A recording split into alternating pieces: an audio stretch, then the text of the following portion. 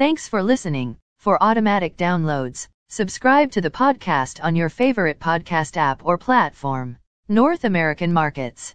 S&P TSX was up on the week by 402.86 points or 2.02%. Dow Jones Industrial Average was up on the week by 598.33 points or 1.77%. Nasdaq was up on the week by 79.02 points or 0.68%. The S&P 500 was up on the week by 60.79 points or 1.53%. VIX futures was down on the week by 1.62 points or minus 6.61%. Overseas markets. The Nikkei 225 in Japan was up on the week by 383.76 points or 1.38%.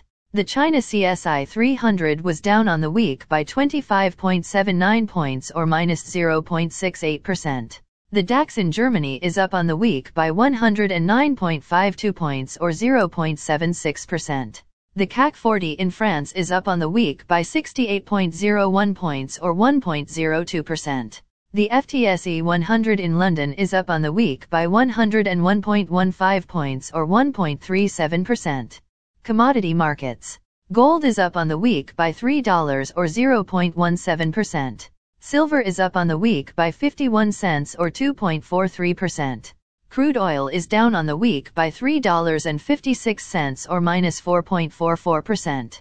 Copper is down on the week by 2 cents or minus 0.55%.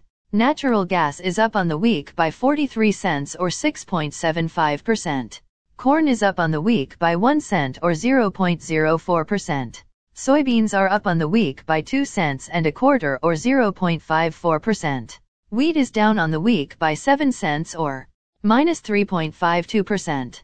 The Canadian dollar is up on the week by 0.09 basis points or 0.07%. Highlights of this week's news.